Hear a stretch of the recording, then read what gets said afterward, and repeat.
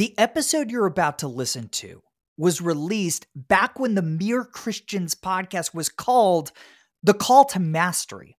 Now, if you love Mere Christians, you're still going to love these older episodes because the majority of each conversation focuses on how the gospel influences the work of our guests. With that disclaimer out of the way, please enjoy the episode. Hey everybody, welcome to The Call to Mastery. I'm Jordan Rayner. This is a podcast for Christians who want to do their most exceptional work for the glory of God and the good of others. Each week, I host a conversation with a Christian who's pursuing world-class mastery of their craft. We talk about their path to mastery, their daily habits and routines, and how the gospel influences their work. I've been saving today's guest. I've been holding it back for a long time for the right moment, and this felt like the right moment. You guys finally get to hear from my friend, Matt Perman. He's the author of What's Best Next: How the Gospel Transforms the Way You Get Things Done. He's also the director of career development at the King's College in New York City. Prior to that, Matt served for 13 years as the director of strategy for John Piper's ministry, Desiring God. Matt's one of my favorite people. He's thought so deeply about how the gospel shapes our work and our attempts to be productive. So I recently had Matt on the show to talk about his rich theology of gospel-driven productivity, why we shouldn't let go and let God, but instead trust God and get going. And we also talked about the important difference between following your passions in your work and following your interests.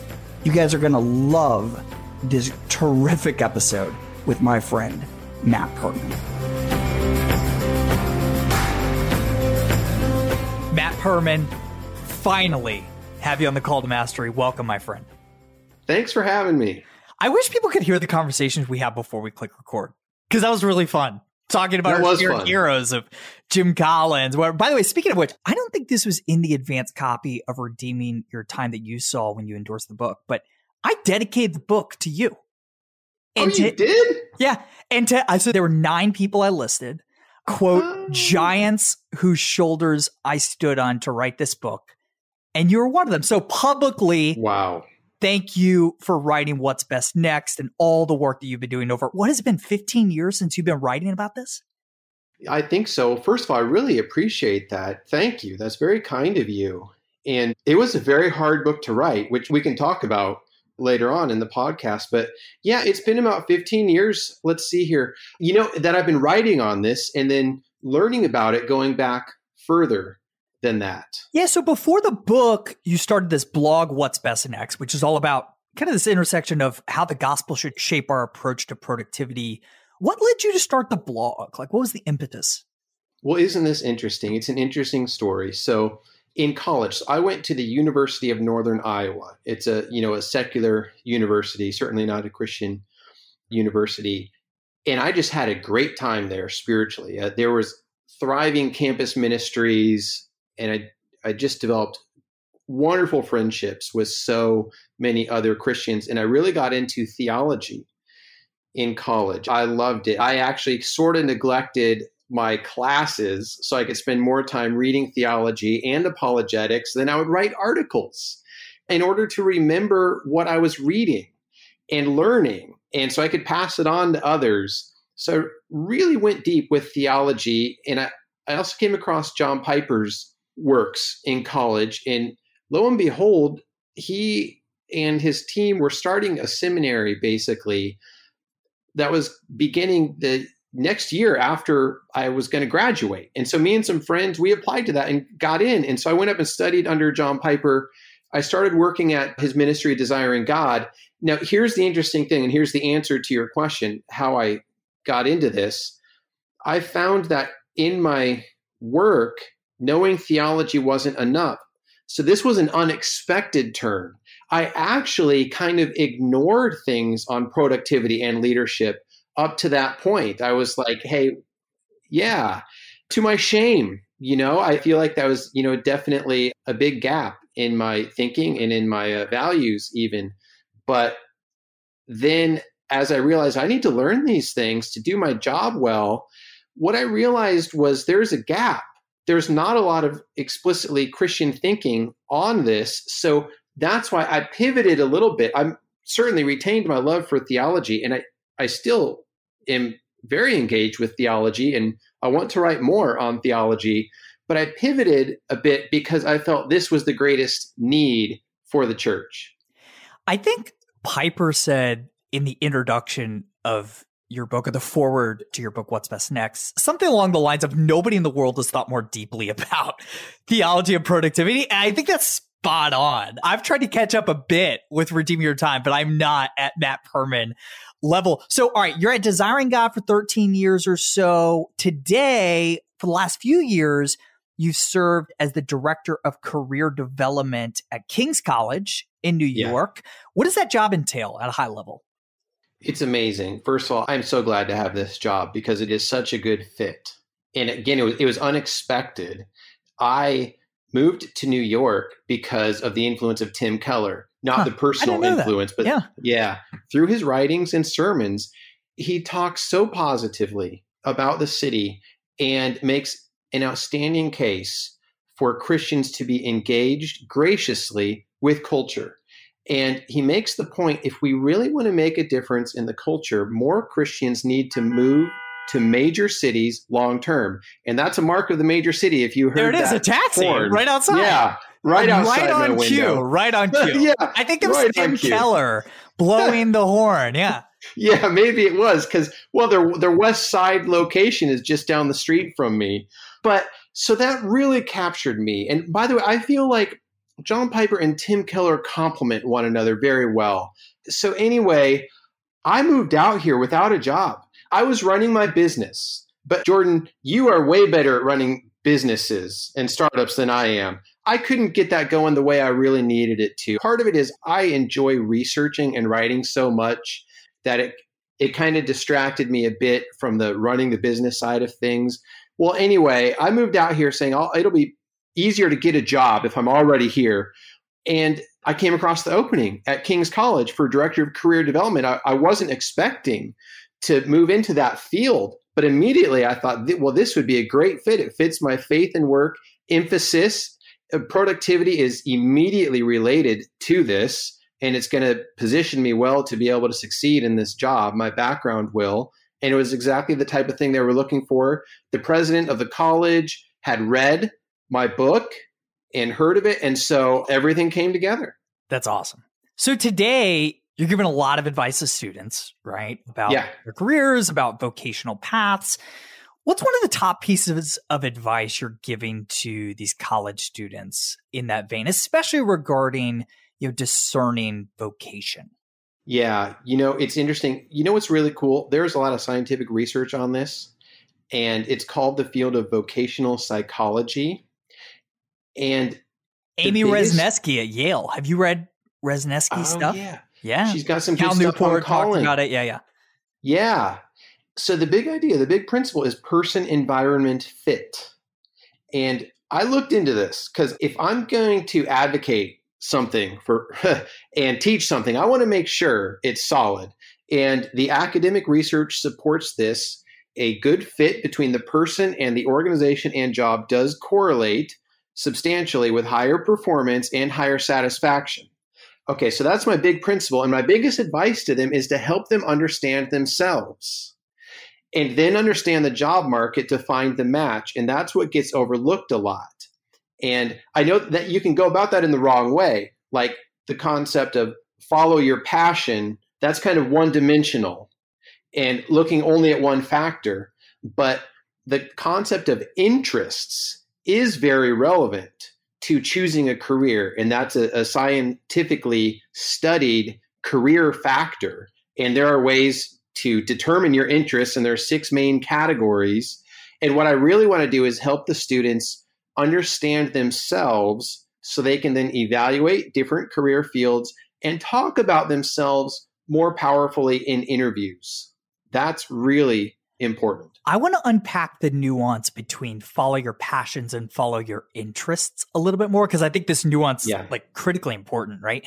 I think a lot of times when people say follow your passions, what they mean is there's this expectation that once I find the Mr. Right of my career, I am immediately going to find cosmic level satisfaction that is going to sustain me the rest of my career, which we know is a ruse, is a lie, right? So following that advice is really poor. I talk about this in my book, Master of One, but follow your interests is a really different concept. It's related, but different. Can you unpack the difference a little bit for us?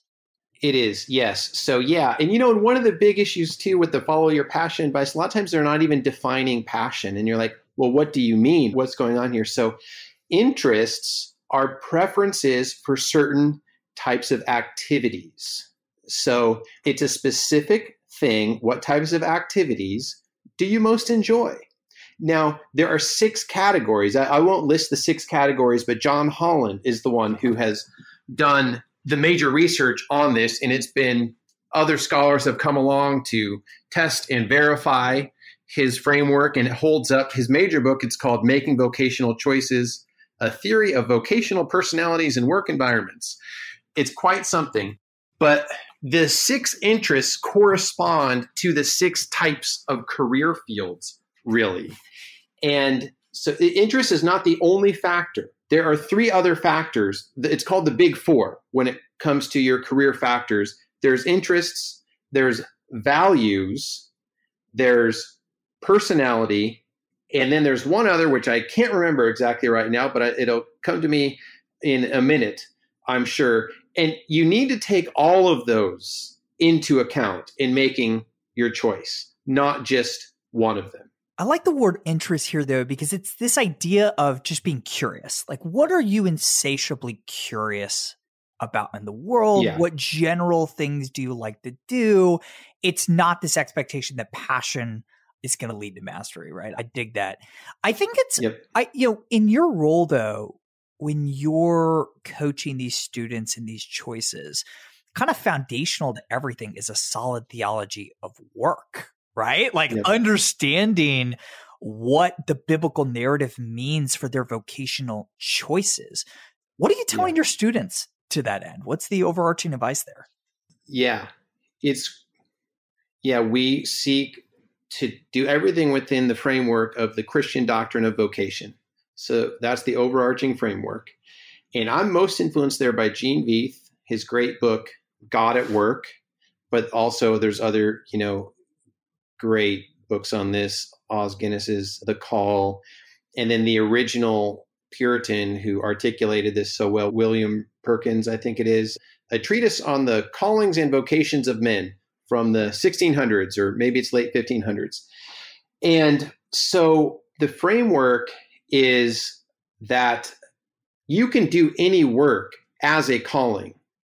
Instead of like finding your calling, now I do believe there is a type of career, a career field that is a great match that puts to use the special talents God has given you. Yes. But there is not the match. There's a best. There's a good match. There's not the magical thing that God's created you to do in the world. That's right. It's like a range. It's like a zone. And I think you have a part to play in identifying that. But even if you're not in that zone, that job is still a calling in the sense that God has you there sovereignly and wants you to do it for his glory, and it will have great meaning. So that overarching framework, but then, like in Amy, who you mentioned a few minutes ago in her work, she talks about the different orientation, the mindset you have towards your job. And the great news as Christians is we can always have the mindset of this job fulfills a higher purpose and is not simply a way to pay the bills. Because of the Christian doctrine of vocation, all lawful work can be done for the glory of God and the benefit of others. Mm-hmm. Amen. Very well said. In the introduction of Redeeming Your Time, I talk about the difference between works-based productivity and grace-based productivity. And I only use that latter term because I just didn't want to steal your own better term. Gospel driven. productivity, Nice. let's be honest. Unpack this term for us. You wrote extensively about this in the past. What do you mean by gospel-driven productivity? Yeah. So this is coming from the belief that the gospel shapes all of life. The gospel is to shape all of life. It's not only how we get saved, it also gives us the framework for how we are to live having been saved. Amen. Amen. And there's three things I especially mean by a gospel-driven approach. And these are so core. They're why I wrote the book, to try and get this across. First, you do your work not in order to be accepted by God, but because you have been accepted by him. It is not to appease God, it is to please God. Now, a really cool thing there is the work we do in our jobs ties to the New Testament doctrine of good works. Yes. Like Ephesians 2, 8 through 10 brings this together so well. It says, preach, yes. Preach. Yeah. You have not been saved by works. You've been saved by faith apart from works, so that you may walk in good works that God has prepared before you in advance. And the question is, where do we do those good works? Are those just things we do once in a while? If I give some money or a sandwich to a homeless person, or, a Cub Scout growing up makes his bed and does, these good deeds as a good scout, or are they when we volunteer at a soup kitchen? And all those things are good works. But the concept of good works in the New Testament is much more pervasive. Good works are anything you do out of your faith in Christ and for the good of others. And that includes what you do in your job. And Paul actually, in Ephesians, when he's giving instructions to how we are to go about our work, he calls those things we do in our work a good thing. He says, whatever good thing each person does, that he will receive back from the Lord. That's referring back to good works. In chapter 2, verses 8 through 10, he's essentially calling the things we do in our jobs good works. And so now your whole life can be an arena for doing good works, which is part of the purpose of our salvation. But then, of course, that puts it within the framework, though, of you're doing them out of gratitude because you have been saved and out of joy, not as a way of earning merit with God or finding your identity, your ultimate significance. So Amen. We find that in Christ, not in our works. Now, then the second thing, and this is the thing that I think gets overlooked a lot, and it's the issue of motive. To be gospel-centered means now that you have been saved, you look to Christ as your model for how you are to go about your life and work. This is the concept of the imitation of Christ, but it's more than that. We're not just imitating him, he's working through us. Piper has some fancy term on this. I forget exactly what it is, but you look to Christ as your example for how to go about your life and work. And that means, first of all, you're motivated by love, which is concern for others. Sometimes it can be hard to define love. So I've worked hard on this, especially even since writing What's Best Next. How do we define love and express it in a way that people will understand and get and see its connection to work? And I think at the heart of love is goodwill towards others. Theologians like Jonathan Edwards go into this, or we can say genuine concern for others. We need to be motivated by that in our work. And then what that results in is the third thing. The gospel becomes your standard for how to go about your work, the norm, the norming norm for how to treat people. And what that means is you treat people as important in your work. You aim to meet their needs and you consider their needs as equally important to your own needs, even more important than your own needs. And that means you create products that are easy to use rather than hard to use. You do your work all of the way, not halfway. I just heard someone, their office was being painted. The workers didn't paint behind the bookshelves. Well, that's going to create more difficulty for this person because if she ever rearranges her office, whoa, here's this wall that's only half painted. You don't do that if you really care about the other person. So if you get your motives right, that is going to shape the way you do your work, and you're going to do your work in such a way that it will provide maximum benefit to the other person, not just to yourself. I may be butchering the line, but an idea I think about a lot from your book, What's Best Next, is this idea that mediocrity is a failure of love, right? Yes. It is Yep. falling short of loving your neighbor as yourself in the ministry of excellence that we are called to pursue. One other thing, going back to the first point in this gospel-driven productivity framework, I feel like this is part of the reason why I know you wrote What's Best Next and why I wrote Redeeming Your Time, because every other time management book advocates that, all right, hey, you're feeling out of control in your life. You want to feel peace? Follow my system, do exercises X, Y, and Z, and then you'll find peace. But the gospel assures us that the opposite is true. God loves and accepts us regardless of how productive we are.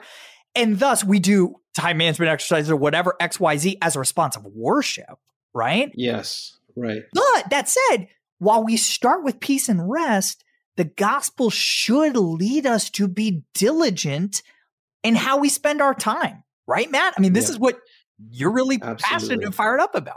Yeah, absolutely. I mean, and this is, really basic Christianity. I especially learned this from Reformed Christianity. Theologians such as John Murray are really good on this. And he talks about, like, some people talk about this concept of like, let go and let God, for example. Oh, you and I exchanged emails about this with my devotional a few weeks ago. Remember That's this? right. Yeah. Because, you had that great devotional on it.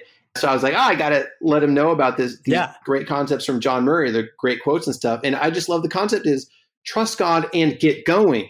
Because first of all, when it comes to peace of mind, as I'm writing the book, I'm thinking to myself, I'm not smart enough even to give people a system that is guaranteed to ensure peace of mind. So I'm not that smart. I don't want to make a promise to people that I certainly cannot deliver on. But then theologically speaking, which was the main way I came to celebrate this reality, is as I was trying to implement David Allen's book, Getting Things Done, which is a fantastic book, I found it was not bringing peace of mind, or what he calls mind like water. It was bringing mind like tsunami. I had these super long lists, and then I was overwhelmed because I'm thinking, how am I going to do this? I can't do all of this. And then sometimes I could spend hours doing this mind dump he talks about and just adding things to my list. So I was like, okay, this sounds familiar to me. I thought of Martin Luther. Because he talks about how he was always seeking to list all of his sins and do penance and all this stuff in order to obtain forgiveness. And it just wasn't working. It wasn't bringing him peace of mind. And then the light bulb went on, and he felt he entered into the kingdom and was born anew when he realized God gives us righteousness as a gift. We are accepted apart from works through faith in Christ, not through the works we do, but through faith. And I thought, my desire to find peace of mind through my productivity system, it's like the practical counterpart to seeking justification and salvation through works. Except what I'm not seeking salvation through my productivity system, but I am seeking peace of mind. And that's when it hit me, oh, you know what? Peace of mind in the Christian life also comes through faith, not through works. And then ironically, that motivates you to work harder because the pressure is off. There's something about that pressure being off, which all of a sudden, now you've got more energy and you're more diligent.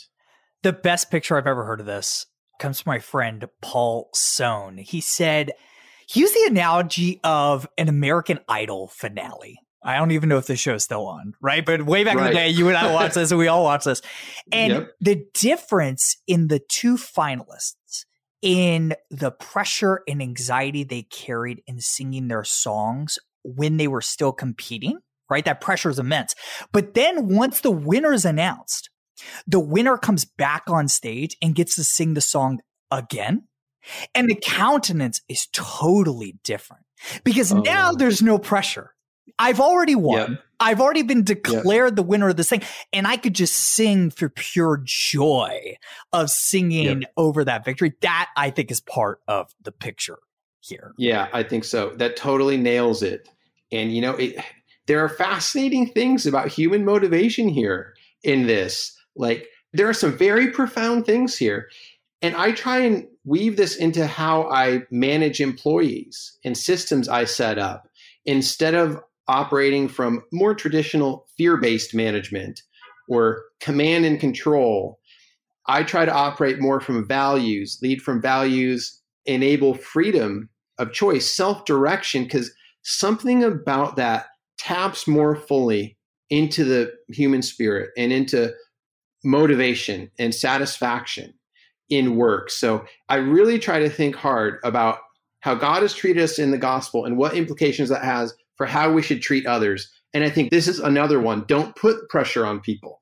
I know there's a place to push people. A coach is going to push people and things like that. I get that. But the overarching framework and the rock bottom thing is not that you have to perform to prove your worth. Amen. Well said. In your book, you argue that the center of our approach to productivity, right, has to be a walk with the Lord and reminding ourselves of the gospel day in, day out, preaching the gospel to ourselves. I love this quote of yours from the book: to live your life without God is the most unproductive thing you can do. Yeah. Unpack that a little bit more. Why do you say that? Man, well, okay, here's why I say that. Because originally I was going to write a secular book. Because for a good reason, C.S. Lewis has this great quote where he says, now I don't totally agree with this. You'll hear why. He says, we don't need more Christian books. We need more great books on secular subjects written by Christians. And so I thought, oh, we do need that. I'm going to do that. Well, John Piper, he said to me, Matt, what are you doing? You have these theological giftings. You're just going to be withholding them from the church if you try and write secular books. Let other Christians do that. Your gifts mean you ought to be seeking to serve Christians, first of all. And I thought to myself, Piper's a very gracious guy. He wasn't like trying to impose that on me. He was giving his viewpoint, but he's a reasonable guy. But I thought to myself, I really need to listen to that. He's giving me some advice there that is different from what I had been thinking.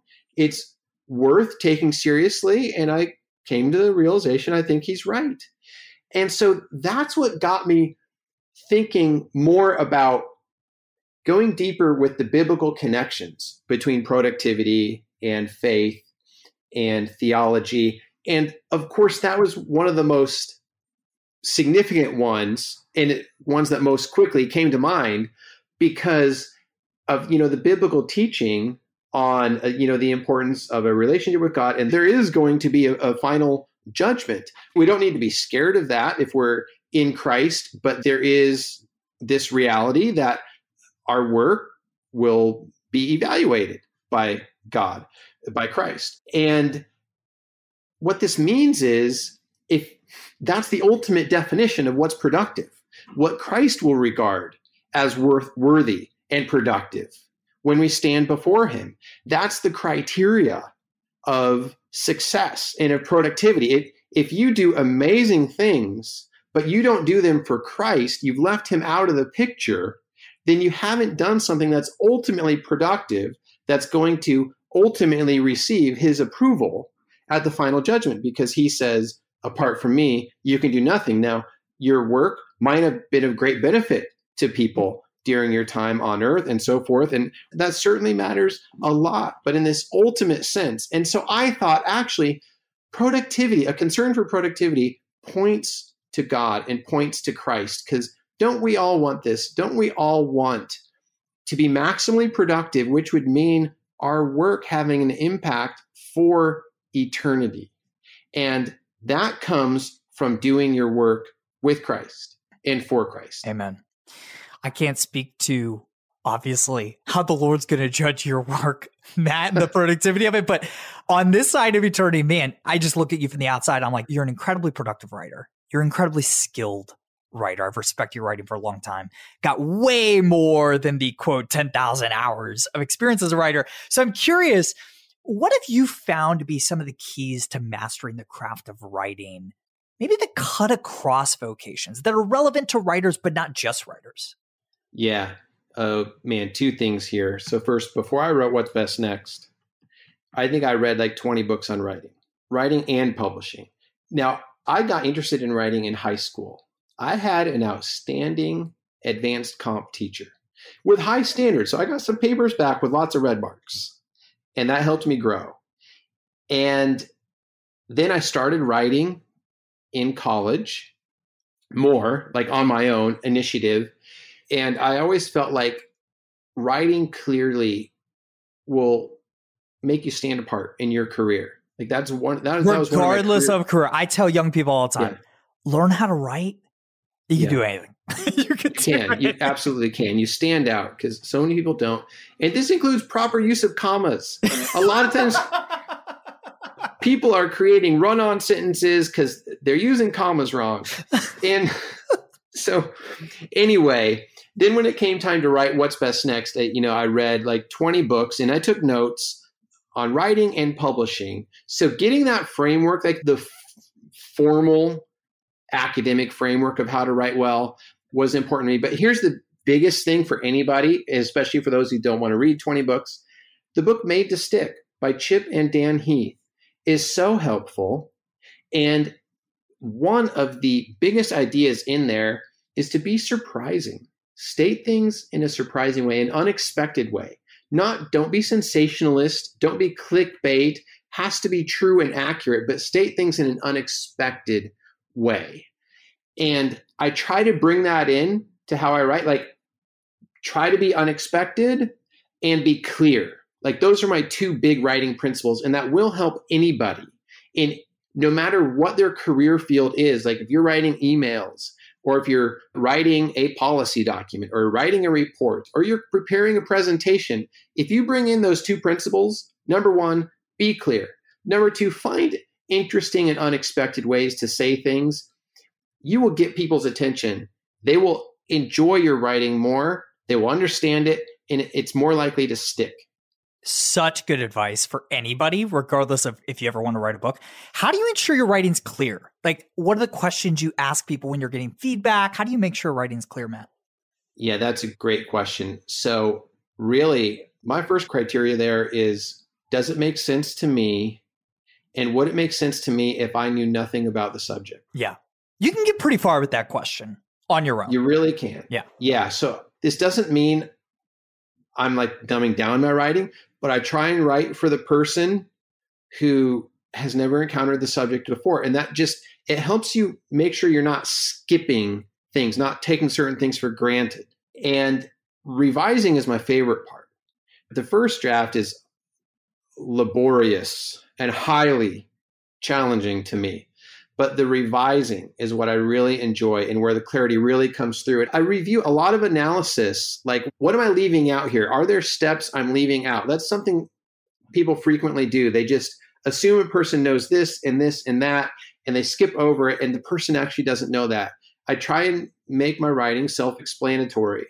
And then second, empathy is really crucial. Empathy is the fourth habit in Stephen Covey's 7 Habits of Highly Effective People. It's couched in listening. So listening is the broader principle, or empathic listening, but empathy is central to that. And what I try and do is put myself in the other person's shoes who will be reading my writing or listening to my presentation, or the student who I'm teaching, and look at things through their eyes so I can identify what are going to be some sticking points for them, some things that aren't going to make sense, so I can work those out and cause them to make sense. Yeah, no, that's really, really good advice. So Matt, I ask every guest this, and I'm excited to ask you because you've thought really deeply about productivity. What does a typical day look like for you? Like, take us through the literal tick-tock of your day from the moment you wake up to the moment you go to bed. Yes. So during COVID, it was a bit different. I'm in a bit of a transition now because we're getting back into the office. You know what I started doing for the first 4 hours of every day? 4 hours? Oh my gosh, what? First 4 hours. I read management textbooks. What? Yeah, I read textbooks for 4 hours every day. That's intense. That's some intense. Days it is. Some days 12 hours. During COVID, where you couldn't go to some weekends, I spent 25 hours reading textbooks. Jeez, you are a champion of reading. I could never do this. And I do the exercises in the back. Yeah. What I'm trying to do, I am dead serious about the importance of the gospel shaping not just the way we do our work individually, but the way we design organizations. Yeah, it's the interesting. way we That's create a big, policies. big topic. Really interesting. It is big. And so one of the things, you just need to understand the subject really well. But then second, you know what's incredible? Modern management thinking has so many principles that overlap with the Bible, and it doesn't even know it. And so I'm actually learning a lot about how to make application of the gospel in my management through modern management theory, which is very affirming of people, which I think the gospel is. And so that's kind of the big idea. And there's different aspects of management. There's strategic management. There's management per se. There's operations management, human resources management, marketing management, all this stuff. So I'm reading textbooks on all those, but that's about the first 4 hours of my day. And the reason that's first is right now for me, that's the most important thing that I need to be doing. I need to be building that knowledge base and applying it. So that goes first. And then it's email. So get into, the more urgent stuff, the more ordinary stuff of my job. And I like the shallows. Yeah, that's right. The shallows. That's right. Yeah. I love Cal Newport's concept of deep work. And so for those 4 hours, I don't take a break. It is deep work for 4 hours. And then it's more into the shallows. Email. I like to spend, I don't do this literally every day, but I like to take the first hour of my non-deep work part of the day and get my email inbox to zero, process through all of it. And so I know kind of what's the new stuff coming at me and all of that. And then during the summertime, what I would do is focus on resource development for students, career resources to help them understand the big four we talked about, the big four career factors, different career fields. So summaries of the fields, recommended companies, all that stuff. Now with the school year starting up around 11 o'clock, I don't let meetings be scheduled before 11 a.m. so I can devote time to deep work. And then about 11 and after, then it's kind of like a free range day, meetings with students, meetings with employers throughout New York City and elsewhere, staff meetings, faculty meetings, doing coaching by email. It's interesting. Some of my student coaching is actually by email. Students email me questions or they need help connecting with employers. It's kind of less structured, but I have my framework, my job responsibilities, I have my OmniFocus and all of that. And I'm much more open to interruptions and those sorts of things. And then usually ending work about 5, but I have this aim of actually working till about 7 or 11 if I can. I know that that's incredibly unrealistic, but during COVID, I really want to make the most of this time where there are less, in one sense, there's less demands on all of us because we're having to stay home. So I really wanted to make that productive and had dreams of, almost these 16-hour work days. I think that's a personality flaw. I wasn't typically able to do that, but sometimes I did. But now what I'm getting back to is a hard stop to my work day, because Cal Newport talks about this. Your mind actually replenishes more if you have a hard stop rather than, a little bit, I'll check email a little bit later, all that stuff. Give yourself a hard stop. I'm getting back to that. And then it's like social activities and stuff in the evenings. And it's really great now that New York City is opening up more. I feel like I appreciate it all the more. Yeah. It's really good. You and I have very similar schedules. Save the 4 hours of management reading in the morning, but the same deep work, shallow work construct. You had this great quote, "What's best next?" I may be butchering a little bit, but basically this idea that if you want to be satisfied at the end of the day, there's got to be a match between what you value and how you spent your time, right? And the way to do that is not blocking your entire day out for deep work, but blocking out ideally the first few hours if you have the luxury of being able to do that. So I really like that advice.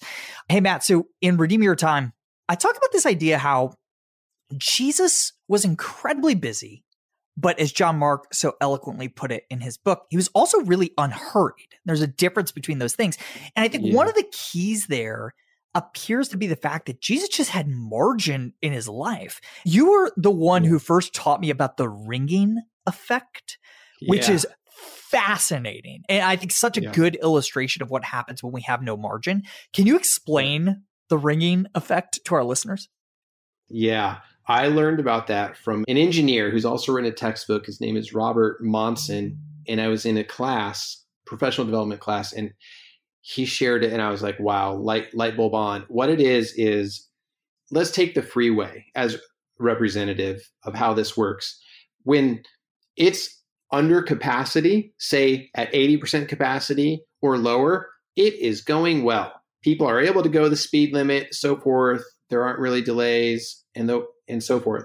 But as you approach 100% capacity, things start getting clogged up way more than you would expect, because very small disruptions end up having a huge impact because they cascade through so many different factors. And what this means is, if you want to get more done and in a more peaceful way, don't max out your capacity. Don't try to work at 100% capacity, work at 80% or 85%. It's the same in airports.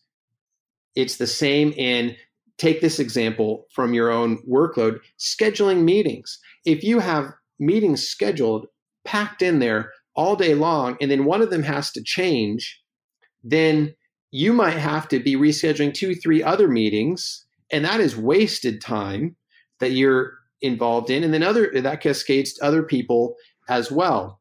So schedule yourself and set up your productivity systems so as to avoid the ringing effect, and you'll actually get more done. Yeah. It's this idea that, I love the analogy of, it's actually not logical that somebody lightly tapping on their brakes on the freeway would cause such a backup. But when the system is at 100%, it does make sense, right? Because of those cascading effects. And the same is true with our time. And in the book, I write about this time budget template framework, right? Which you do something similar, a lot of people do. But it's just this idea of ensuring that every day, as you're planning out the next day, there's plenty of margin, right? 80% capacity, not 100% capacity. All right, Matt, 3 questions I love to wrap up every conversation with. Number 1, which books are you recommending or gifting most frequently these days? Yeah. Okay. So here's the big one. Jim Collins' book. This is going to be unexpected. You're an unexpected guy. 4 hours of reading. Yeah. Oh, that's right. I learned from Chip and Dan Heath. There you go. A lot of people immediately, they go to good to great. It's a great book. It is not his best. Agree. His best is Built to Last, but the one I'm recommending most is Beyond Entrepreneurship. So good. Did you read the new one, B 2.0? Yes. Yeah. I've read both. Yeah. And then the new one came out. I'm like, and it's even better. Yeah. And here's why it's so important and so good. It gives you a complete framework for leading a company and leading yourself. And Good to Great does not do that. Neither does Built to Last. Good to Great focuses on a small set of principles that are very powerful. But if you don't understand the whole framework, you're not going to be able to implement those principles very well. Believe me, I tried. And I was like, why isn't this coming together the way it should, the way I want? It's because I didn't have the full framework, the full mental model. Yeah. And Beyond Entrepreneurship gives that to you. And here's my favorite thing about it, though. It is beautiful. It's not a Christian book, but my goodness, it almost could have been, because he basically says the heart of management is 2 things: trust and respect. And trust is based in respect. And he says the great companies, what's different about them is they have a profound respect for all of their employees and customers. They don't look down on them. They have a high view of people. And therefore, they expect great things from them, and they trust them instead of micromanaging them. And they empower them and have an uplifting, positive management style. And as I was reading that, I'm thinking, this is what the Bible teaches about how we should treat people. Love your neighbor as yourself. Do unto others as you would have them do unto you. This is the management application of the golden rule. And I don't think he even knew he was doing that. Yeah.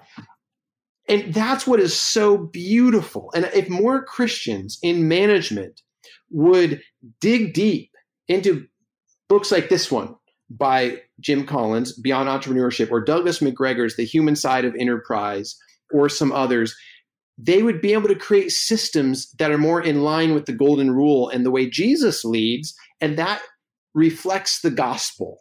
We need to not only preach the gospel, but reflect the gospel. And the gospel is not only reflected in our personal behavior, but in the systems we create. Amen.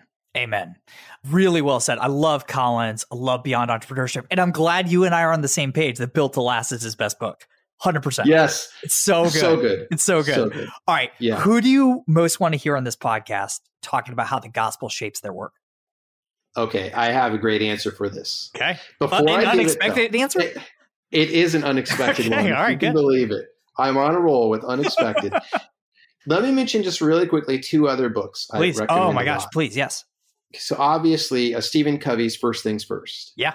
I think it's really solid, really helpful, and changes your paradigm from efficiency to effectiveness. Okay.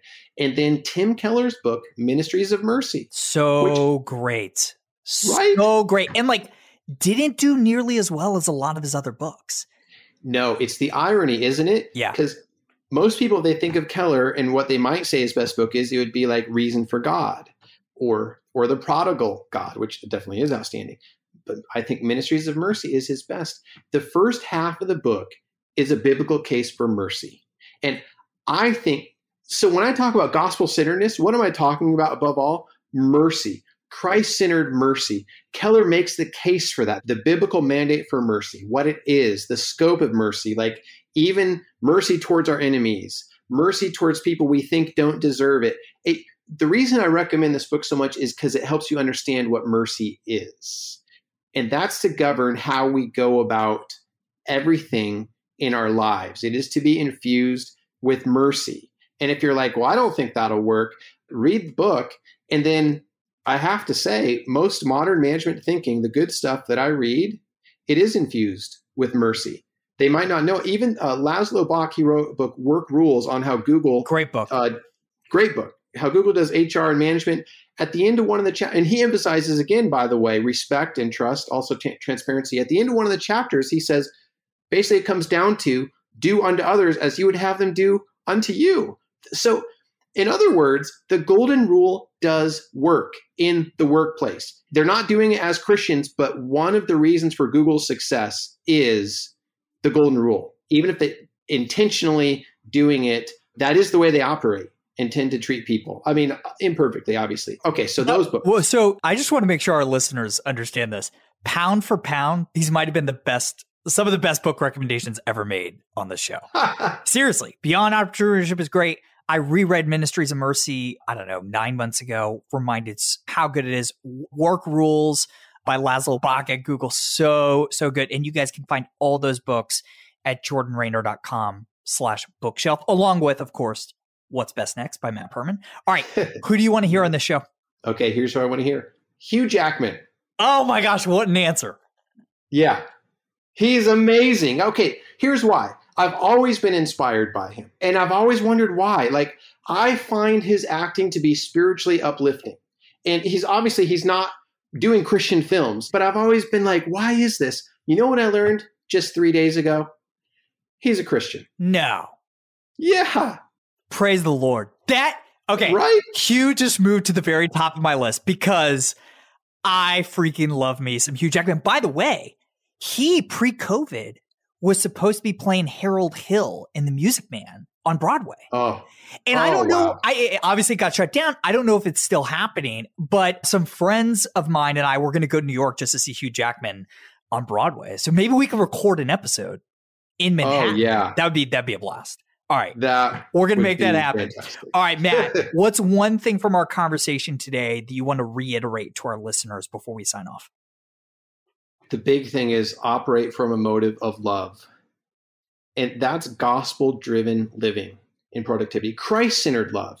Looking to Christ as your example and power and co-worker. We are co-workers with God, with Christ. And when he gave us the golden rule and then the enhanced version of it, love one another as I have loved you, he didn't just mean that for our personal life. He also meant it for the workplace. He really did. I know we need to contextualize it for the workplace. Like sometimes in the workplace, I know you got to let people go. And at first that doesn't seem loving. I get it, but it can be done in a loving way. It can be done in an unloving way. And this is the big idea. It's let the gospel be demonstrated, not just preached, and demonstrate it both in your behavior and in the systems you create. And to demonstrate it in the systems you create means make these systems reflect the gospel, reflect what the gospel is like. The gospel shows us God's mercy. It shows us God's love. So create systems that are merciful towards people and loving towards people and care about their needs, as opposed to only caring about the organization's needs. You can care about both. And that is the mandate of modern management. It's in the management textbook I read in early July.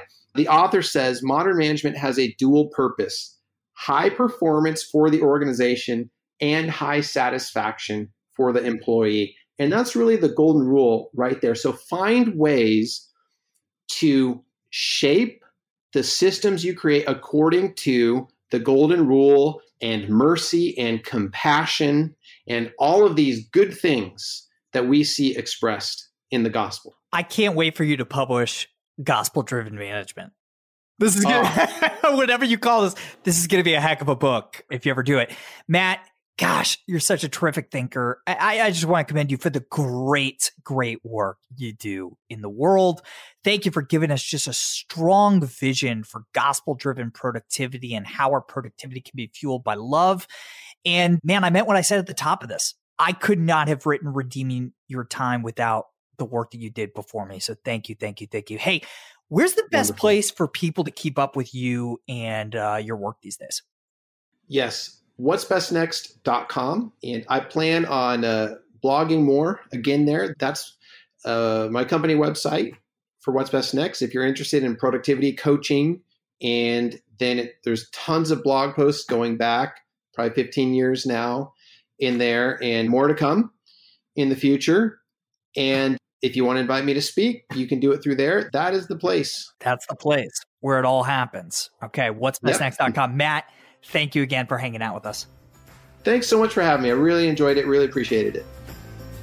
I love Matt. I love how well he articulates this vision of gospel-driven productivity, which is really the very heart of my new book, Redeeming Your Time: 7 Biblical Principles for Being Purposeful, Present, and Wildly Productive. And remember, if you pre-order the book, you can go and enter to win a trip for 2 to the Holy Land or a prize of an equivalent cash value.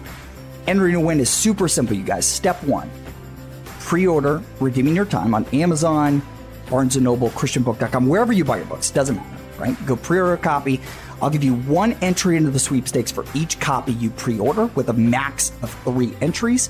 And then step 2, go to jordanrainer.com, fill out the form right there. That's it. Super simple. Guys, thank you for tuning in to this great episode of the show. I'll see you next week.